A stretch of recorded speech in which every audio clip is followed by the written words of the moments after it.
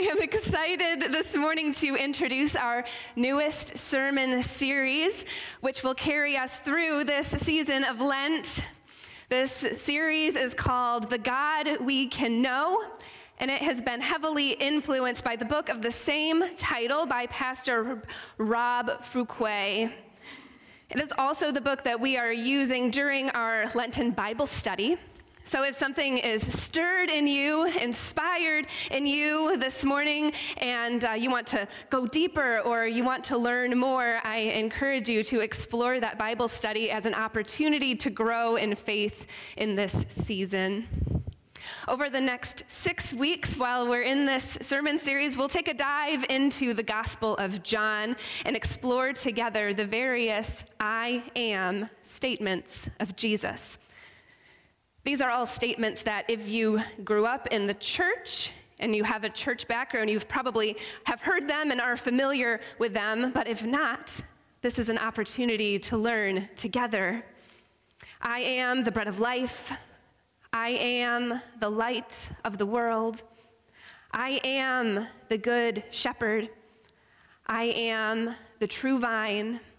I am the way, the truth, and the life. I am the resurrection and the life. But today, this morning, we will unpack just two simple words, these words that appear in each and every one of these scriptures. I am. Will you pray with me? Holy God, thank you for your holy presence with us this morning. We know that you are here, that you came before, and you continue to go with us. Help these words, God, to be your words, a reflection of your love and your grace and your presence for each of us today. Thank you, Jesus, for this time to be together with you. Amen. Do you know the meaning of your name? What does your name mean?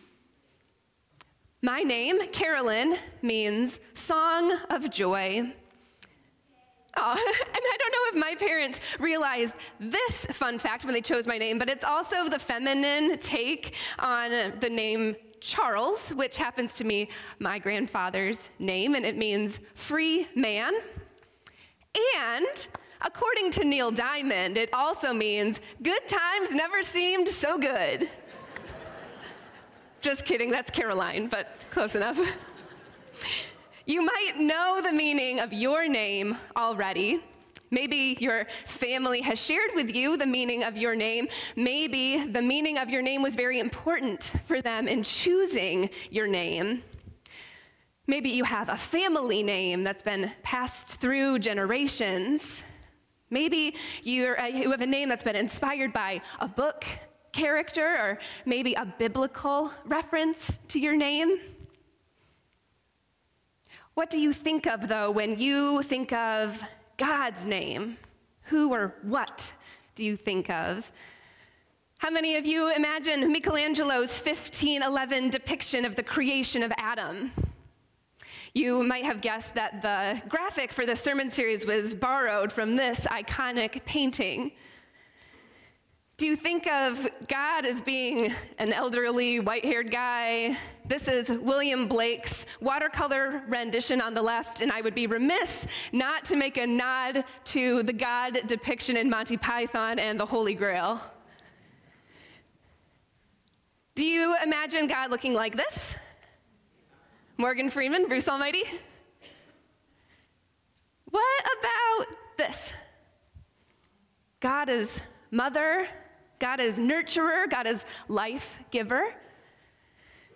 Maybe you don't tend to really think of God in a physical sense and physical characteristics, but you can find God in your daily life and you know when God is speaking to you. Regardless, really, of what or who you imagine when you think about God, what matters is that we can recognize God's voice. And we'll learn from now through Easter that God wants to be recognized, and God wants to be known. God wants us to recognize that voice. God desires for us to know who God is, for us to recognize God in our daily life, in our daily walk. God has developed special relationships with God's people. From the origin stories in the Bible, God was easy for Adam and Eve to find. Even when Adam and Eve did not want to be found, God came looking for them. The origin stories are filled with these fantastical tales of God speaking directly and clearly. God's voice is powerful and recognizable to those who hear it, to those who have heard the voice of God. God appears to Adam and Eve in the garden. God talks directly to Cain after the murder of his brother Abel. God tells Noah to build an ark in the desert. God appears to Abraham, telling him to leave his kinship and his country and to settle elsewhere. And even in the midst of that challenging commandment, Abraham recognized God, God's voice, and God's friendship. In Exodus, we find a story of another powerful encounter with God. We don't have all the words on the screen this morning, but if you'd like to read along in your pew Bibles, I will be reading Exodus chapter 3, the first 11 verses. Now Moses was tending the flock of Jethro, his father-in-law, the priest of Midian, and he led the flock to the far side of the wilderness and came to Horeb, the mountain of God. There the angel of the Lord appeared to him in flames of fire from within a bush. Moses saw this bush, and though it was not on fire, it did not burn up. Moses thought, I will go over and see this strange sight, why the bush does not burn up. When the Lord saw that he had gone over to look, God called to him from within the bush, Moses, Moses. And Moses said, Here I am. Do not come any closer, God said. Take off your sandals, for the place where you are standing is holy ground. Then he said, I am the God of your father, the God of Abraham, the God of Isaac, and the God of Jacob. At this, Moses hid his face because he was afraid to look at God. The Lord said, I have indeed seen the misery of my people in Egypt. I have heard them crying out because of their slave drivers, and I am concerned about their suffering. So I have come down to rescue them from the land of the Egyptians and to bring them up out of that land into a good and spacious land, a land flowing with milk and honey, the home of the Canaanites, Hittites, Amorites, Perizzites, Hivites, and Jebusites. And now the cry of the Israelites has reached me, and I have seen the way the Egyptians are oppressing them. So now go. I am sending you to Pharaoh to bring my people, the Israelites, out of Egypt. But Moses said to God, Who am I that I should go to Pharaoh and bring the Israelites out of Egypt? Do you wonder if Moses was maybe a little suspicious? Do you suppose that perhaps Moses didn't really trust himself? Maybe he thought he had been exposed to a little bit too much desert heat. Maybe. And yet, now we know that God wants to be recognized. Our God wants to be found. We see that here, God makes it too hard not to be recognized. God is in a burning bush. Maybe not terribly unusual given the climate, but Moses can recognize God in a fire that is not burning out. God becomes known to Moses. In the miraculous, in God's voice, in God's mention of Moses' ancestors, God cannot be ignored or misunderstood. We will, throughout this Lenten season, continue to meet with this God who desires to be seen and to be recognizable and to be known by each and every one of us. In this season of Lent, as we explore the I am statements of Jesus, I hope that you'll continue to come back and remember and reflect on this passage out of Exodus. Today and throughout this season, I hope that you'll challenge yourself to find the parallels and make connections between the God who Moses knew and the God who we can know when we commit to studying and knowing the Gospels. In Jesus' context, this gospel context, those who heard his I am messages knew their Bibles, and they knew their Bibles well. They knew their history, they knew their legends. Jesus' self-revealing I am statements would have reminded them and can remind us of God's past words as revealed to Moses. This call to Moses is to liberate God's people out of bondage in Egypt. Likewise, God's call to us is to liberate ourselves to fully know God, and then to challenge the oppressive systems that we see and liberate others so that they too can know God. Thousands of years after Moses' encounter, Jesus aligns himself with Moses. But Jesus does more than just simply identify with Moses. Jesus further reveals the truth about the God who we can know and the God who wants to know us. And that very God who we can know is further revealed as our story in Exodus continues, picking up in verse 12. And God said, I will be with you, and this will be the sign to you that it is I who have sent you. When you have brought the people out of Egypt, you will worship God on this mountain. Moses said to God, suppose I go to the Israelites and say to them, the God of your fathers has sent me to you. And they ask me, well, what is his name? Then what shall I tell them?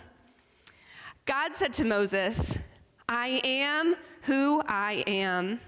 This is what you are to say to the Israelites. I am has sent me to you. God also said to Moses, say to the Israelites, the Lord, the God of your fathers, the God of Abraham, the God of Isaac, and the God of Jacob has sent me to you. This is my name forever, the name you shall call me from generation to generation. Looking back at the text, Moses asks God, suppose I go to the Israelites and say to them, the God of your fathers has sent me to you. And they ask me, what is his name? What do I tell them then? What's in a name? Remember how I asked earlier what your name means? Why does Moses ask God for God's name? Maybe it's because God is asking Moses to do something very dangerous. Defy one of the most powerful men in the world, Pharaoh, and demand that he frees the Israelites from captivity. This demand is ridiculous, especially when the Israelites' enslavement is key to Egypt's prosperity. Rob Fuquay points out in his book that ancient Egyptian culture believed that names carried power, and that knowing someone's name would transfer some of that authority to the individual who knew the name. And remember that Moses was heavily influenced by ancient Egyptian culture. So maybe in ancient Egypt, it really is about who you know and not really about what you know. Maybe Moses suspects that the Israelites will need some sort of evidence of who God is in order to trust Moses. Remember, Moses spent much of his life not living amongst the Israelites. So God tells Moses the name to use. I am. I am who I am. I am. In the original Hebrew, this phrase, I am who I am, is pronounced Ahiheh, Ashir, Ahiheh. Let's all practice saying that together. Ahiheh, Asher, Ahiheh. That was pretty good. I spent a lot of time practicing that, by the way. I won't spend too much time going into all of the history and the background and the context of translations because I would put about 80% of you to sleep. But there's been a lot of scholarship on this particular phrasing in various parts of the Bible. This is a phrase that is used in both the present tense and in the future tense. And typically, long story short, translators will use the phrase that makes the most sense given the scriptural context. I am who I am. Ahiheh, Asher, Ahiheh. But this three-word phrase can also be translated to, I will be what I will be. Think about who God is and who God wants to be known in the context of both Exodus and in the gospel. Thinking about God being both present and future tense is a historic game changer. I will be what I will be. God is about to do something in the story of Exodus that no one has ever seen before, taking an entire nation from slavery into freedom. In the Gospels, God does something that no one has ever seen before. God dwells among us. God is liberating the oppressed, the crippled, the sick, the women, the poor. God does something that no one has ever seen before. Frees us from the bondage of sin and invites us to a life of salvation. I am who I am. I will be who I will be.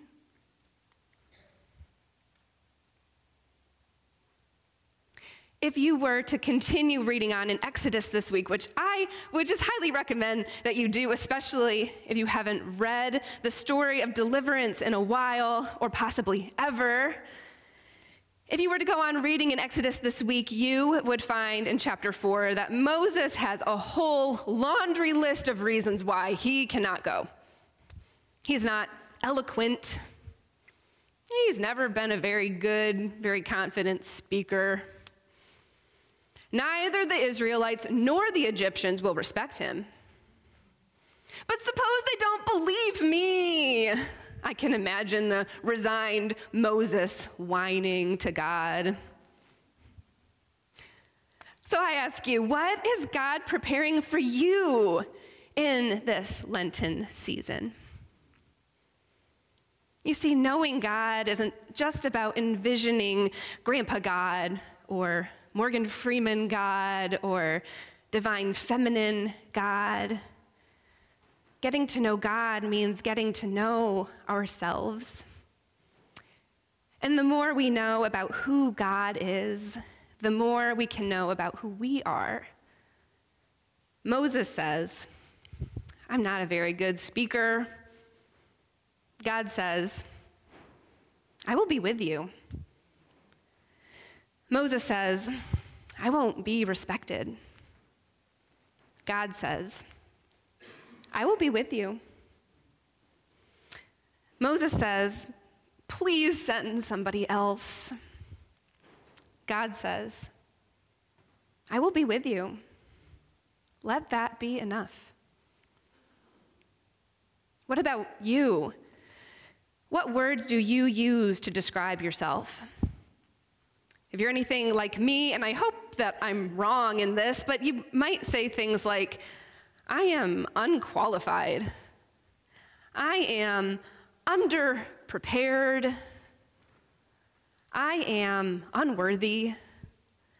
I am a failure. I am too loud, or I am too slow, or I am too old, or I don't know what I'm doing. But God says, I will be with you. I am who I am. I will be what I will be. Let it be enough.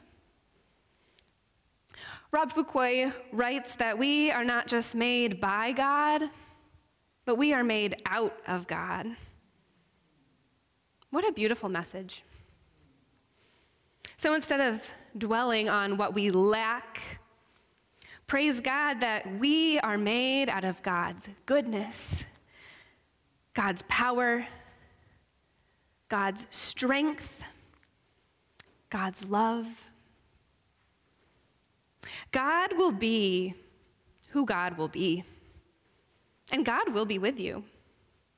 This is the God we can know. So what are you called to and afraid to pursue? What lights you up with passion but scares you at the same time? What sets your soul on fire but you feel unqualified to do? God will be who God will be, and God will be with you.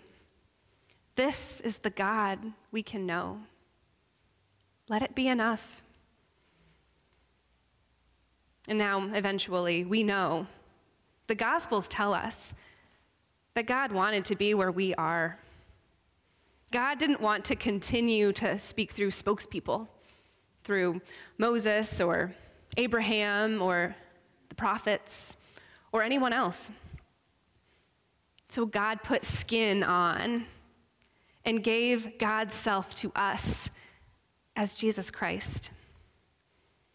God so loves us, and God desires to be in physical closeness with us. God is with you, and God will be with you. Let it be enough. Amen? Amen.